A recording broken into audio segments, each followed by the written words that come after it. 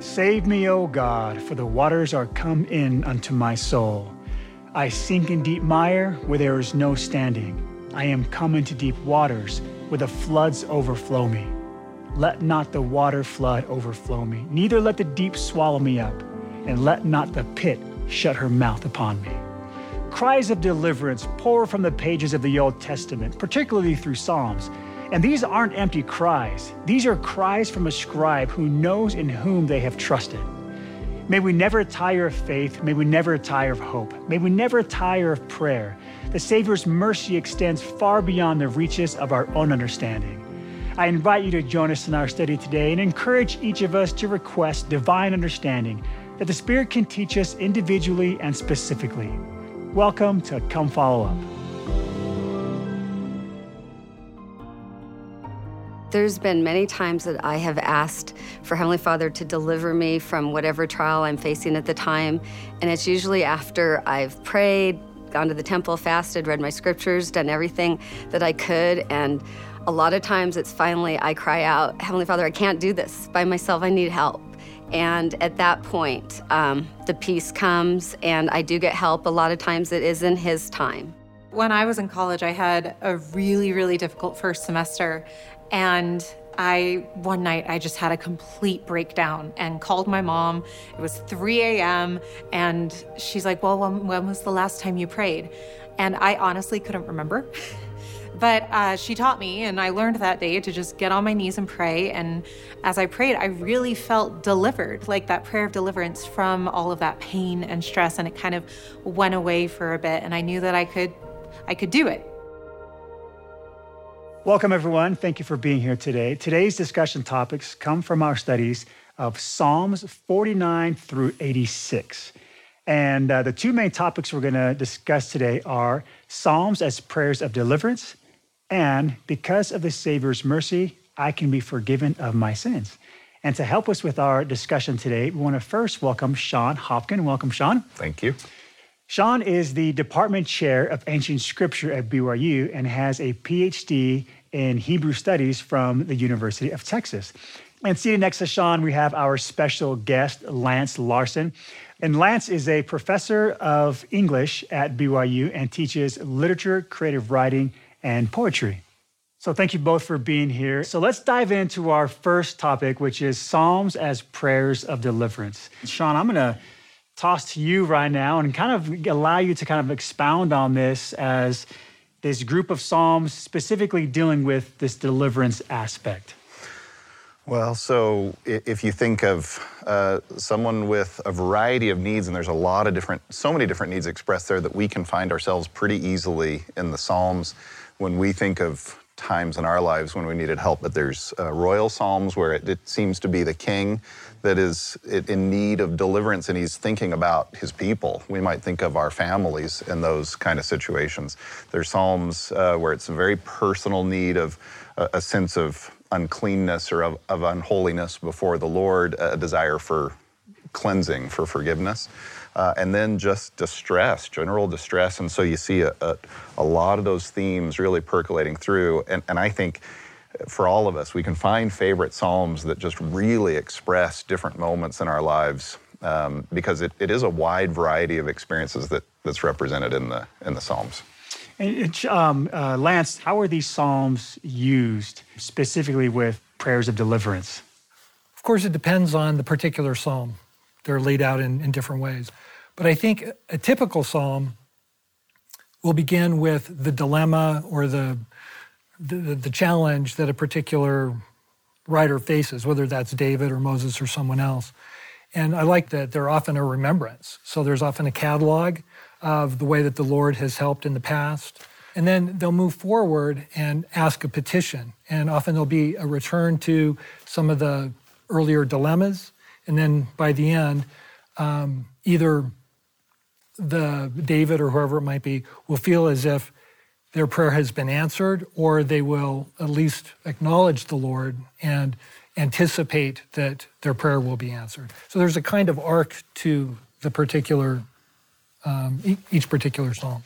Why now do we have this specific style inserted in the scriptures how did they use poetry in expressing their feelings and their prayers?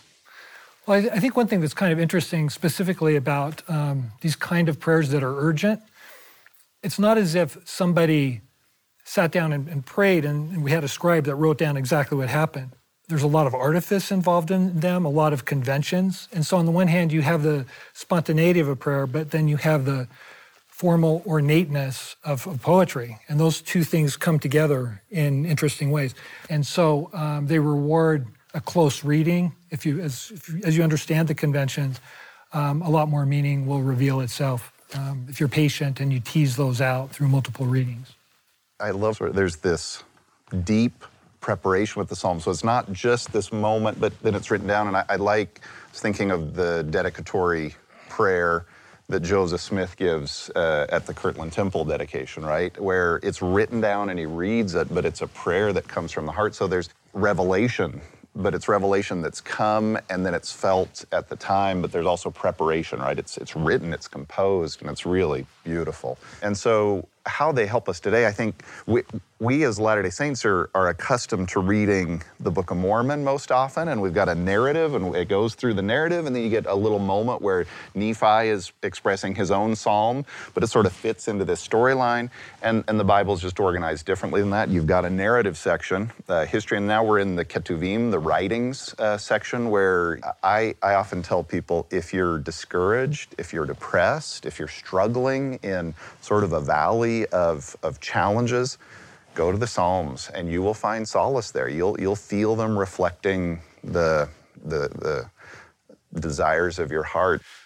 Thank you for sharing that.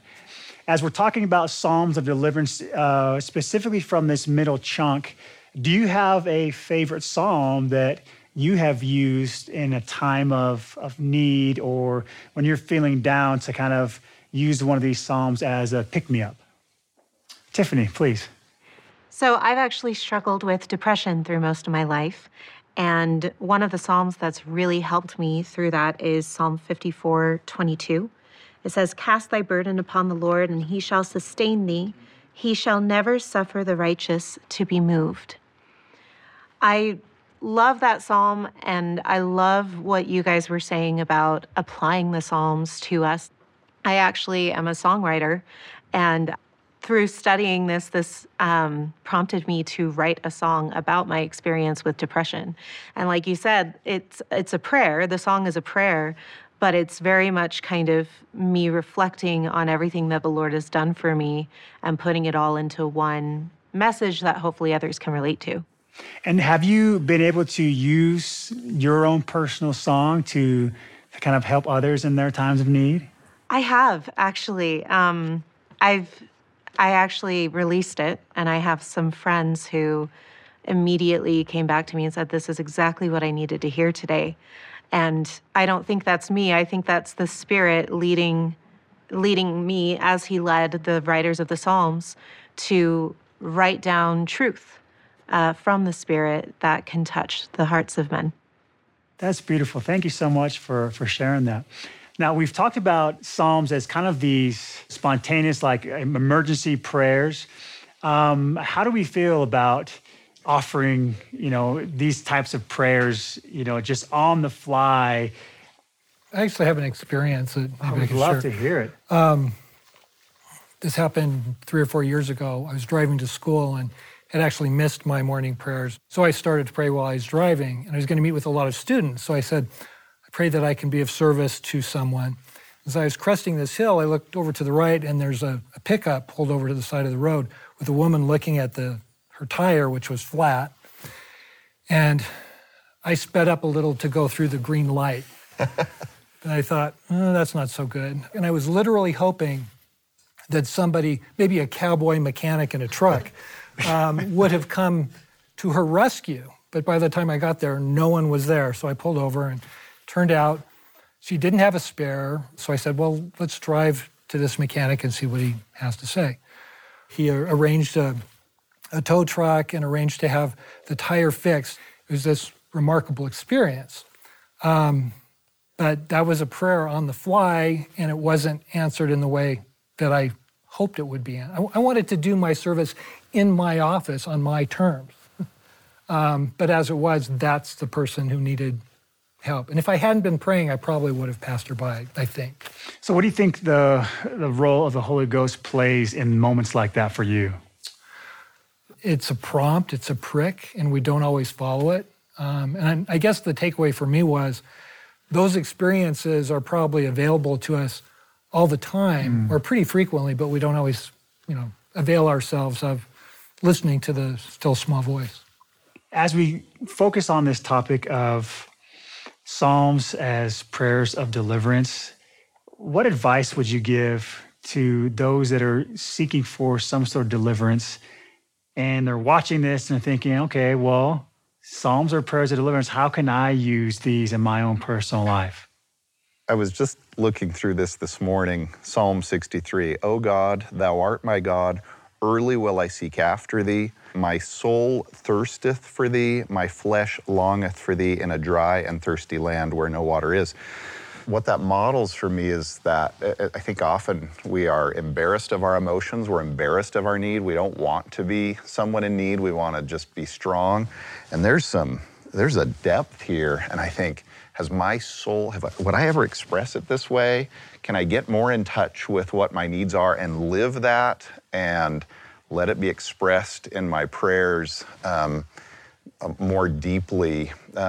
So, in other words, to dig into our need instead of sort of pretending that that's not the case, to feel it and then to let God rescue us in the midst of that, to let Him come to us and comfort us and console us. Thank you. We actually had a question from one of our viewers, and we'll get some of your thoughts on that. This is Travis from Torrance, California. My question is, Psalms were written different than most scripture. Should we be studying it any differently? Psalms poetry does not reward rapid reading. That is not how this is designed. This is designed to, there's a metaphor there, there's symbolism there. What does that do for me? And to pause and say, well, what are the different ways that I see those symbols playing out in my life? And what is the writer expressing? That takes time, and it just won't reward lazy reading. It just doesn't. It rewards deep introspective reading. And because there is no storyline to follow, you like you were saying earlier, Lance, they are written in a different manner. So you kind of you assume you have to study a little bit different. Another thing is, I think if you pay attention to some of the conventions of Hebrew poetry, including parallelism, you can derive more meaning.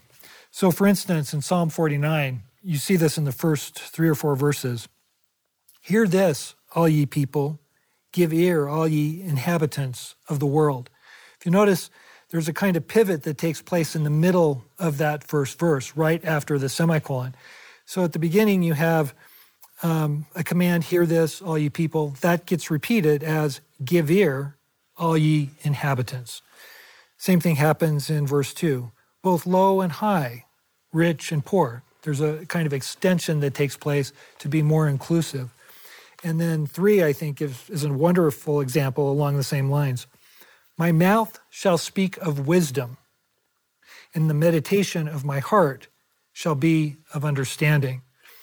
I particularly like the way that there's a movement from outward speech to inner meditation. So there's a movement from the outside to the inside. And there are parallelisms like this all the way through the Psalms. It's like the go-to technique. And if you slow down just a little bit, you'll understand the scriptures more fully. And I might add, you can hear those poetic lines, right? Yeah. So we're getting it in English, and Hebrew doesn't have rhyming patterns in the same way that we would think of as what we're used to with poetry, right. English poetry. But you can hear this sort of pattern developing, these lines that then build on the previous lines. Sometimes they conclude, it sort of builds to a point. Other times they contrast with each other. Yeah. This will help you with Isaiah. It'll help you in so many places. A famous verse for us, even though I'm in Isaiah now, but it's just so familiar. Though your sins be as scarlet, they shall be white as snow. Though they be red like crimson, they shall be wool. And he's not saying exactly the same thing, right? He's coming at it from a little bit of a different angle, and it builds this really beautiful, profound picture. And so, this gentleman's question, you do read it differently. You got to think about how the poetry builds. So the Psalms are prayers of deliverance, but who is doing the delivering? And in Psalm 70, it says, "Make haste, O God, to deliver me. Make haste to help me, O Lord." Sometimes we forget that on the other end of that, there's somebody waiting. It reminds me of a quote from Elder Holland as he talks about the Savior's need to deliver us as we ask for deliverance. And he says this: "Succor is used often in the scriptures to describe Christ's care for and attention to us. It means literally to run to. What a magnificent way to describe the Savior's urgent effort in our behalf. Even as he calls us to come to him and follow him, he is unfailingly running to help us." Do we see this idea of the Savior is the one that we're supposed to turn to? Honestly, I think you almost pick a psalm and it's there. And one of the things that you're pointing out that I love about the Psalms is that it doesn't stop with the plea. It moves to an expression of faith and trust. Okay. And it's one thing to suffer, but suffering doesn't have necessarily inherent meaning unless there is deliverance at some point from that suffering. And there is a deliverer. There is one to deliver. And the Psalms never lose sight of that fact, that God has power to save. Thank you. Lance? Sometimes the Psalms invite God to save us from our enemies or from those who are against us, but sometimes to save us from ourselves. And I ran into a couple, if you don't mind my reading a few here. "Hear my voice, O God, in my prayer. Preserve my life from fear of the enemy. Hide me from the secret counsel of the wicked, from the insurrection of the workers of iniquity, who whet their tongue like a sword and bend their bows to shoot their arrows, even bitter words."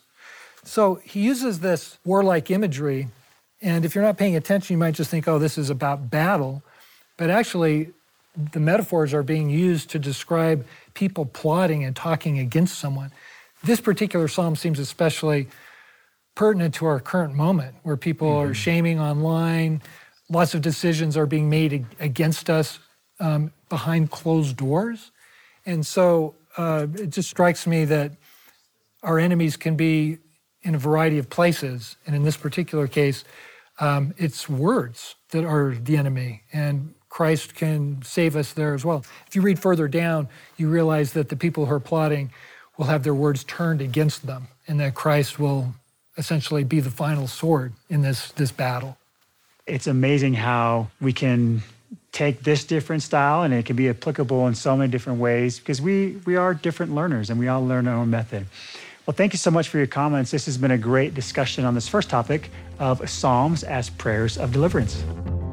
Forgiveness is very important because I come from a psychology background, and I think a lot of people who don't forgive and don't even know the processes of that bury it in their souls, in their minds, and in their hearts. And it comes out as depression, psychosis, anything of that nature. If you don't forgive people, you harbor up the anger, and I think it gets worse over time. Forgiveness can bring us closer to our Savior or loved ones or whoever we've wronged, just by that connection, that overwhelming feeling of when you know you've done something wrong or trespassed or made a mistake, and they're willing to look beyond that and see you for who you are as a daughter or a son of God, and to be able to forget maybe the mistake or whatever happened between the two of you, and it just makes that bond a little stronger. So our second topic is, because of our Savior's mercy, I can be forgiven of my sins. And we see with these Psalms that oftentimes they are pleas, they are cries for help. And I think specifically with 51, we really get some insight into this topic specifically. Sean, you want to give us a little background on 51 specifically and how it helps us understand forgiveness and mercy? So I want you to imagine that you're David and you're on the other side of what has been just a horrendous backtracking of what his fundamental values are and who he always was. And then he has let the power and his desires overcome him, and he's in a deep well of sort of self-blaming and shame and regret and guilt. And he was a psalmist. Imagine him sitting down and expressing that as he composes Psalm 51. And I think when we think about David's experience, it actually enhances then the application to our situation, because I've done things that don't reflect my values, and I'm afraid I'll keep doing them, but I want to recognize it and express it and return to that relationship with the Lord that has just disappeared in my life. And so hearing David, thinking of David's experience as we're walking through this psalm, I think helps us think of all the times that we have done something that we deeply regret. It's interesting that you say that, because, as we constantly try to apply the scriptures to ourselves, as you were speaking, I was thinking, we really do get to learn David, where he's coming from, because of what he is saying in these verses. What I particularly like about this is that David makes these verses extremely vivid by the devices that he uses. Let me go to verse 10. Create in me a clean heart, O God, and renew a right spirit within me. I love the way that he uses imagery of what's inside and internal. It's not something that happens outside. And I think that that's what happens when we accept Christ, right? We go through certain rituals when we're baptized. That's an outer commitment, but that betokens an inner commitment. And so when he talks about this new heart, that's a change that is inside of him. And we can imagine the heart, which is the seat of the emotions. That's much more powerful than just saying, yeah, I'll do what's right. So again and again, I think he does that sort of thing here. Do we gain some knowledge about how sincere he is because he's taking his time to make it poetic? Absolutely, I think so. Yeah, that working with the different senses, and the way if you can think of a fragrance that all of a sudden you feel right. awake and alive, and he's doing different things that just help express the deep yearnings of the heart. Now, you had mentioned earlier in some of those verses about the heart. In some of these later verses, specifically in 16 and 17, it talks about a broken heart and a contrite spirit. What can you teach us about these verses, and what's the image or the message that David is trying to create for all of us? Well, frankly, I was kind of surprised to find this verse here, because when we hear about a broken heart and contrite spirit, we associate that with the New Testament, that there's a movement from these ritualistic sacrifices, which are done in an outward fashion, often vicariously for a people. But instead, what needs to happen is now we need to sacrifice individually, and this has to take place on a person-to-person basis. So I just think that movement is interesting, and I think it anticipates a movement from Old Testament law to New Testament spirit, which Christ will usher in. Well, I might add this idea of a broken heart. If you think of the sacrament ordinance for us, there's an altar of sacrifice there that those emblems are placed on, and it was Jesus's heart that broke out of love for us as he experiences our sorrows. And the idea is we approach that table. In Old Testament times, you bring the lamb, and now the teachers, in each ward bring the bread, because Christ has provided the broken sacrifice. But then it's not a full experience if we aren't also bringing, and you might say breaking our hearts and placing it on that altar, and then God gives us a new heart. He wakes us up with this bracing snow and places a new beating heart in our chest, and we're alive again. There's something about the union of suffering. That's beautiful. Thank you for sharing that. We have a quote that helps add from Elder Bruce D. Porter about this idea of a broken heart. And Elder Porter says, David's words show that even in Old Testament times, the Lord's people understood that their hearts must be given to God. that burnt offerings alone were not enough. Christ's example teaches us that a broken heart is an eternal attribute of godliness. When our hearts are broken, we are completely open to the Spirit of God and recognize our dependence on Him for all that we have and all that we are. The sacrifice so entailed is a sacrifice of pride in all its forms. Like malleable clay in the hands of a skilled potter, the brokenhearted can be molded and shaped in the hands of the Master.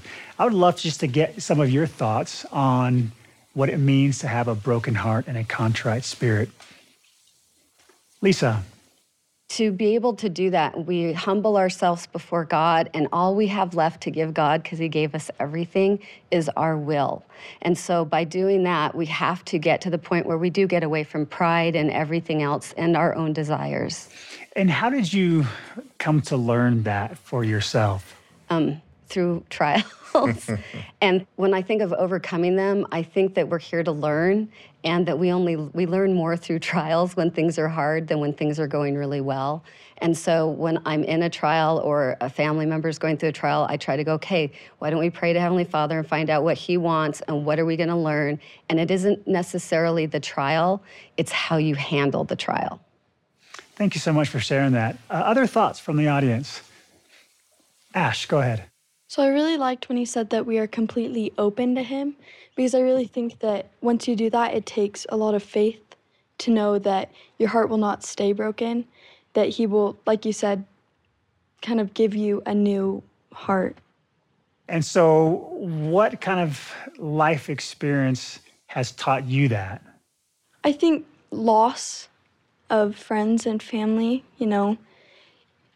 like everyone says that they're in a better spot, but you're still hurt. But it takes that faith to know that it will be okay. They're okay. And so, Ash, are there some specific things that you do to keep moving forward when you go through something like that? I think just really reminding myself that no matter what hard trials I go through, I chose to be here. And so I knew that I could do it. That's beautiful. Thank you so much for sharing that. So what else can we learn about forgiveness and repentance? One thing, if we go to verse 13 of chapter 51, then will I teach transgressors thy ways, and sinners shall be converted unto thee. Anybody who has served a mission will know that if you are converted to a particular principle, or you have lived it, or you have felt forgiveness, that you can talk about that with some kind of fervor and authority when you're teaching people. And so I think that's why missionaries so often succeed more towards the end of their mission, is that they've lived a lot of these experiences and been transformed, and then they want to share that with others. That's great. Thank you. Sean? So, and I love that as well, that there's movement here. It's not just, as Ash was saying, it's not just sort of suffering forever. No, there's trust that a new heart will come, and then you learn something that then you can turn around and pay it forward, so to speak, by saying, I've been through a time that I didn't know I'd make it through, and I made it through, and I believe that there are better days to come for you. So that turning to say repentance is worth it, and repentance isn't just about suffering. Repentance is about joy and peace and renewal and strength. That's really powerful to me. What does that change look like, and how do you get there? So there is something about recognizing error that is painful, but that when it's tied to faith, there's a sweetness to it. It's not just dark, it's not just shame, but there's hope that recognition, the pain, will transform into greater glory, greater power on the other side. And for me, that has been the case. As I've felt sorrow for my sins and have turned to the Lord, He's given me hope, and then He's given me joy on the other side, and an increased confidence, more so than what I felt before my sin. Now, is it just with sin, or are there other... That's what I know about best, but yeah. But, in other situations, that we we need that change. It's not always Yeah. because of our sins. It could just be because of our life circumstance. Sure. Ash was talking about loss, the loss of family members. I've lost a family member recently, close best friend, brother, and there's pain there. And then there's transformation and hope that comes to the reality that there's a deliverer on the other side of that. And I rejoice, although I would long for that relationship to be restored now. I rejoice in the confidence that comes through the Spirit that He is delivered, that I will be delivered, and that things can be restored. Thanks for sharing that, Sean. Really, you can feel everything always comes back to our need for a Savior in times of sin, in times of sorrow, whether it be from things that we do or just things that happen to us. And so I appreciate you sharing that. We have a great quote from Sister Carol Stevens, and she says, "When we come to Him with humble and teachable hearts, even if our hearts are heavy with mistakes, sins, and transgressions, He can change us, for He is mighty to save. And with hearts changed, we can, like the Samaritan woman, go into our cities, our homes, schools, and workplaces to witness of Him." And we see with David, he's trying to change. His heart has changed because of the pleadings that we are seeing through him as he's begging, in a sense, to be forgiven of his sins and of his mistakes. As we're trying to help people better understand the Psalms, what else would you point them to better understand their desires and needs for forgiveness and mercy? I don't know if this is exactly on point, but I have to go back to my mission to recite this story. But in my first area in Santiago, Chile, I felt inadequate, as most beginning missionaries do. I didn't have the language very well, having partial success. But I remember in the evenings, we had this big sector, and often the lights would go out about 10 o'clock, so there were no street lights, no lights, the electricity was out. And we were tired and hungry, cold. And I had this missionary companion who had the gall to sing hymns as we were walking home. Last thing I wanted to do in the world. I was not a singer anyway. But we started singing, and I started singing with him. And it was amazing how that small gesture would lift spirits. How has that experience helped carry you through other times? Well, in memory it serves because you realize the Lord was there. I guess in a more broad sense, it reminds me that there are certain activities that will bring the Spirit.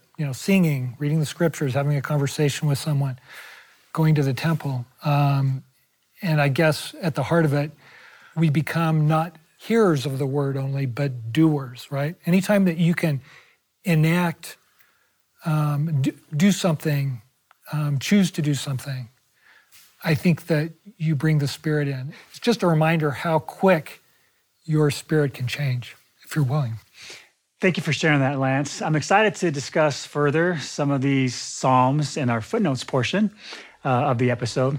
And thank you all for your comments. This has been a great discussion on a topic, because of the Savior's mercy, I can be forgiven of my sins. Participating in Come Follow Up today, I really enjoyed it because there were a lot of strong and powerful things said, and I felt the Spirit a lot, and it was just a nice experience. Today from Come Follow Up, I learned that I want to have that connection with my Heavenly Father like David did, that open communication and constant connection with Him. The Psalms are not something I've turned to before, but I have now learned that I need to not just read through them quickly, that I need to look at them and study and think about them, and that if I sing them, that is also, you can feel it in your whole body. And I have a new way when I'm struggling with different things in my life that I can go to now that I did not ever think about before. So I really appreciate it. It's been an uplifting and learning experience for me today. Welcome to Come Follow Up Footnotes. This is a great time where we can revisit some of the things we've talked about and then explore some of the things as well. And one of the topics we were talking about was this theme of deliverance. And I kind of wanted to jump into that again a little bit more. And Sean, do you mind kind of giving us a little bit of a background, specifically with David, and how we get into this theme of deliverance through his writings?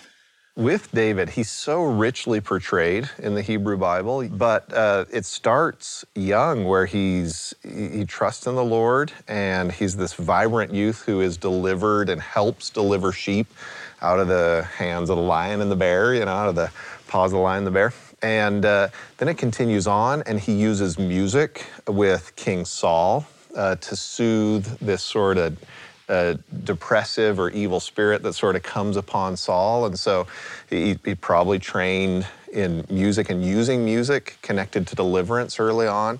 And then, of course, as he shifts from that sort of pastoral David, the humble but vibrant David, to kingly David, he's still very lovable, but you do see this shift where the power begins to seems anyway to have a real impact on him, and he begins to believe he can have whatever he wants, and he falls then into behaviors that go against his fundamental principles. And he is so lovable and loving throughout his storyline, and then he's not him. He's just not himself. And then on the other side of that, this deep sense of mourning that you see reflected in the Psalms of how do I get back to that innocence, that childish faith and trust and innocence, and yearning for that connection with God, yearning for a sense of purity, for a sense of clean purpose. So he's really a fascinating figure for us in so many ways to learn from, and he connects well with the Psalms. Do we see, I'm sure as a poet and a writer, you're able to make a lot of these connections. Where do we see this same type of writing appear in other scriptures? Maybe the most obvious example would be in the New Testament, right?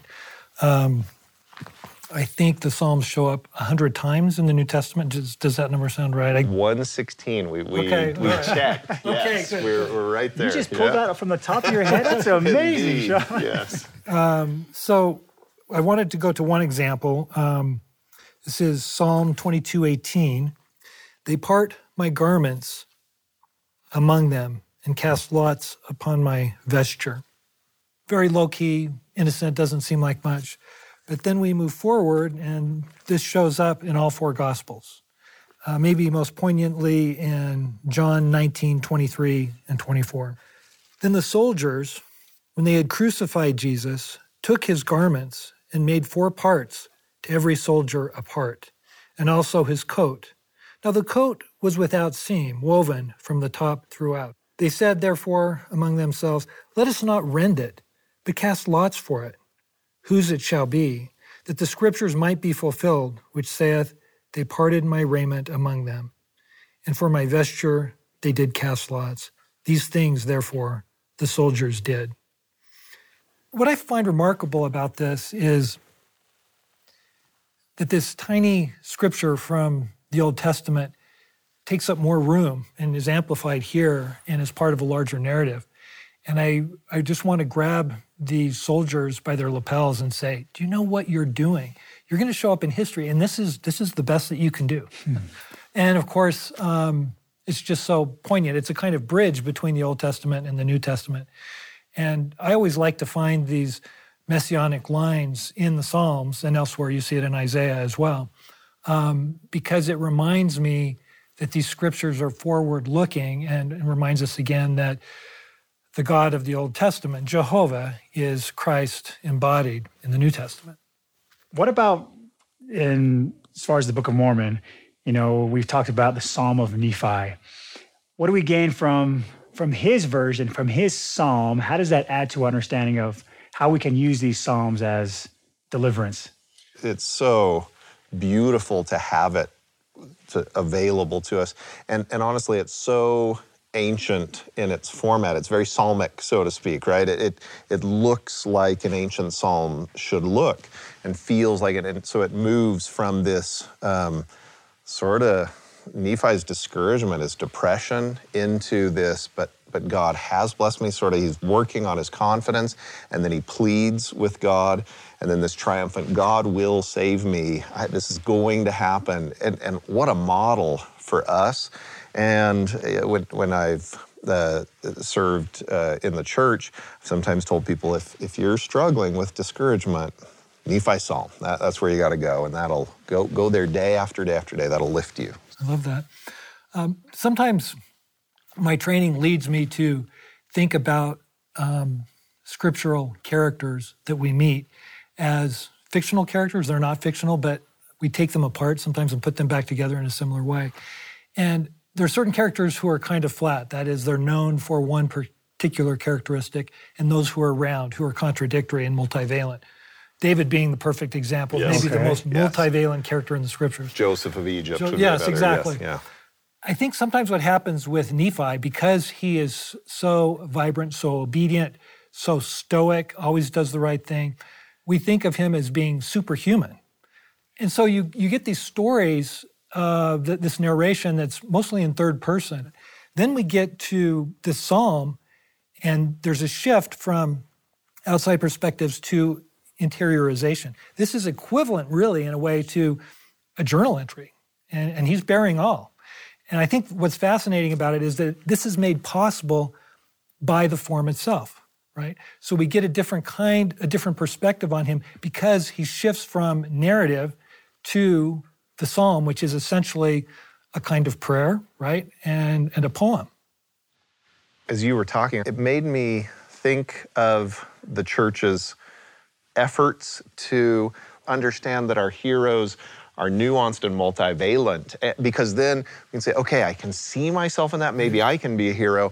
And so you see the saints, the church history work that the church is doing does a lot of this sort of Nephi Psalm kind of work with church history. We say they're even more heroic knowing that they have these deep feelings. And I appreciate it. I love that you said that. You know, we have this, bringing up Nephi and his psalm and these lamentations, this crying out.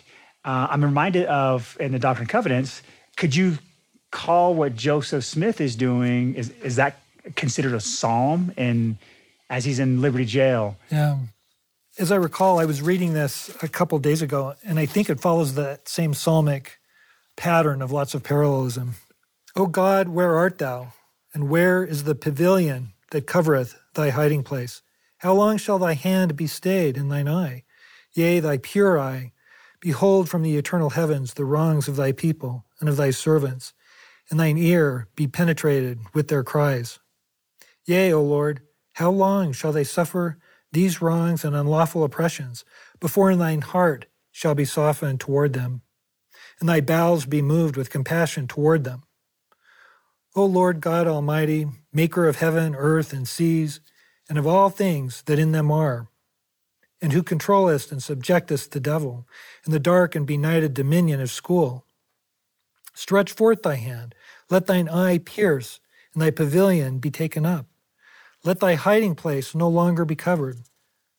Let thine ear be inclined. Let thine heart be softened, and thy bowels moved with compassion toward us. Let thine anger be kindled against our enemies, and in the fury of thine heart with thy sword avenge us of our wrongs. Remember thy suffering saints, O our God, and thy servants will rejoice in thy name forever. So what strikes me about that is that he falls into some of those Old Testament cadences, and there are certain parallels here. We also see the use of an Old Testament trope or device, that is anaphora, rhyme that comes at the beginning of lines, right? So where he says, let thine anger be kindled, let this, that's very much an Old Testament device, right? The rhyme's coming at the beginning rather than at the end of the lines. So, and I might add, if we could talk about a little bit of the format of some of the psalms that would have been sung maybe as people are ascending the steps, and the steps up to the temple in Jerusalem are uneven. They follow probably the hill line, and then rather than evening it out, they left them so that you have to ponder that.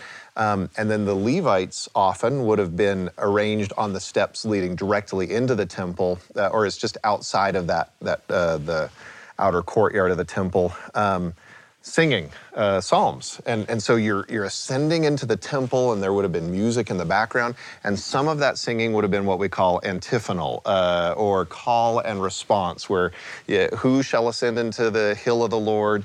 He that hath clean hands and a pure heart. So question, answer, and this beautiful back and forth. Sort of like the call and response that you see in Protestant churches today. Yes, right? Absolutely, and those beautiful renditions. And I sort of like thinking of Doctrine and Covenants 121 of a call and response. It's a little bit lengthier to your point, right? Okay. But this call and then an actual response to the prayer, then you will you call out, as Isaiah might say, and I will respond, right? There's something beautiful and, in a sense, psalmic about that. That's nice. I like that. So how can our understanding of poetry and literary styles help us understand how we can use these scriptures to help draw us closer to the Savior, in a sense, as a prayer of deliverance? A favorite definition of poetry that I like to go to was written by William Carlos Williams, an early 20th century poet and doctor in New Jersey. He described a poem as a small or large machine made out of words. And I would say that holds true for poetry of that day, but it also holds true for psalms. They are a small or large machine made out of words. And I think that machine, in this case, is to draw us closer to God. Okay. The more that we can know about that machine, how it works, probably the more opportunities we give ourselves to grow closer to God. So I think it's worth paying attention to some of these devices that we've discussed and paying attention to the history. So if we can historicize things and figure out what these scriptures or what these psalms might have meant to the people then we have a better chance of applying them to us in a way that is rich and multivalent, and not in a simplistic way. And I think those Old Testament scriptures will dovetail more richly with our own daily experience as a result. It strikes me, Christ is the multivalent one, right? The perfect one who's descended below all things, who has experienced, in a sense, all sin and yet is holy, the Father and the Son. And so I love this idea of multivalence and how what you see with the Psalms does draw us to the Holy One, to the multivalent one, so to speak. I love that. I appreciate that. You know, Sean, you had, we talked a little bit about Psalm 51, 17, with the idea of the sacrifice. Can you go into a little more on that? Well, so let me just mention, we were talking about Psalms of deliverance. And these Psalms as a prayer of emergency almost. There's this deeply felt urgent need. And it struck me that scripturally, you often see these Psalms and these prayers, people bring their urgent needs to the temple. And you can see that's what's happening here in Psalm 51, because at the end, he's talking about animal sacrifice here. Then shalt thou be pleased with the sacrifices of righteousness, with burnt offering and whole burnt offering. Then shall they offer bullocks upon thine altar. So you've got actual temple, ancient law of Moses, temple ordinances and rituals here. So, but you have Hannah. Where does she go to sing her psalms, to say her prayers, to plead? Urgently, she takes to the temple. Hezekiah, when Assyria has approached, he goes straight to the temple and he offers this really powerful in Isaiah 37, this really beautiful psalm-like prayer there in the temple out of urgent need. And then I just wanted to link that for a moment, that reality that we can run to sacred places to offer our prayers to the Lord. And I wanted to talk about animal sacrifice for just a moment, and how poignant, if we're looking this urgent need of weighed down by sin. And if I am carrying a lamb and then I have to watch that innocent lamb, who is probably quite familiar to me, be offered that and be broken, and I'm the one who committed the sin, that would change me. That would break my heart. I would never want to sin again. I probably would sin again. I would break my heart as that lamb was broken on my behalf. And then I think of the way Christ meets us, and as we contemplate him in our ordinance of the sacrament, his broken body and his shed blood, do I have that same reaction that my heart breaks? I will never sin again because my actions caused that innocent one to suffer on my behalf. I just think there's some beauty to connecting with the temple symbolism and the temple behaviors that would have happened anciently and that we still engage in different ways today. As I'm sitting here listening to both of you speak, I can't help but be envious of the insights that you have added to this conversation. I'd love to get from both of you, why have you dedicated your life, as far as your professional life, to doing what you do, to studying, whether it's writing, poetry, ancient scripture, all these things? What has led you to pursue these endeavors? I can encapsulate it simply by describing my sophomore year at BYU. I was a student trying to keep my scholarship, cramming for tests, putting out this fire and then the next fire. And often I'd keep up late nights, stay up till 3 a.m. I found when I was staying up at 3 o'clock in the morning to study for geology exams, I was not very happy. But when I was writing, when there was an assignment due in my creative writing class or even in my Writing 150 class, I didn't mind so much staying up. There was a kind of compensation, kind of a thrill to it. And based on that experience, I changed my major to English. And it also allowed me to pursue my interest in the scriptures. I mean, what I discovered on my mission is that I was kind of a junkie for quotes. I mean, this was before the internet. I remember making a discovery in the New Testament. We have the Article of Faith, number 13. We believe all things, we hope all things. I knew that Paul had said that. I mean, I'd memorized this since I was 12, but then it was in my New Testament. In one of those letters, wait, this is great. And then just making those kinds of discoveries and noting that language played a part in that, and that the way you said a thing affected the ability to persuade somebody or to be persuaded by the scriptures, that was really what set me going, I guess. And do you feel that this path has strengthened your relationship with God through studying literature or poetry? I think it has, absolutely. I think one of the challenges with higher education in general, though, is that it increases the chance that you're going to rely on the arm of flesh. It's worthwhile to pursue these sorts of things, but you always have to check your ambitions and make sure that you are well-rounded and that you're seeking God first, and that all things will be added upon you if you do those sorts of things. So I think it's a struggle at the same time, but one worth pursuing. That's great. Thank you for sharing that. How about you, Sean? So I was absolutely inspired by Joseph Smith and his quest to know God, this faith that he could come to know God. He studied Hebrew, and I don't know if that's why I studied Hebrew, but it certainly didn't hurt that the prophet that I admired so much had studied Hebrew. Well, so then this quest to seek after, much in the ways the Psalms express, I will yearn after that relationship with God, and then to feel filled by that relationship, to feel that God was willing to reveal himself unto me as Joseph Smith had promised. But then the other aspect of it that flows from that, and this is why I love literature so much, and biblical literature probably foremost, but all forms of beautiful literature, to understand the human soul, to understand God and to understand the human soul. This quest to know God and to understand those around me, I find so fulfilled as I study the scriptures and as I seek after him. And the reason why I'm asking is because I just love seeing how we all pursue different paths, yet the Lord is still able to communicate to us and use us through whatever endeavors that we pursue. And specifically with the Psalms, to really understand that it's all about bringing us back to Christ.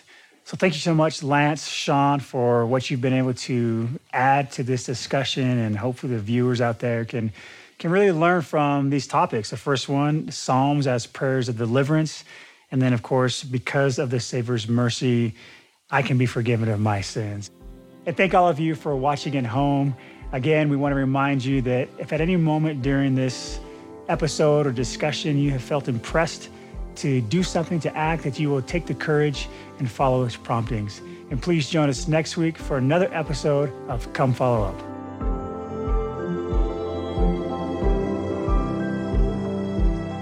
Come Follow Up is a production of BYU Broadcasting.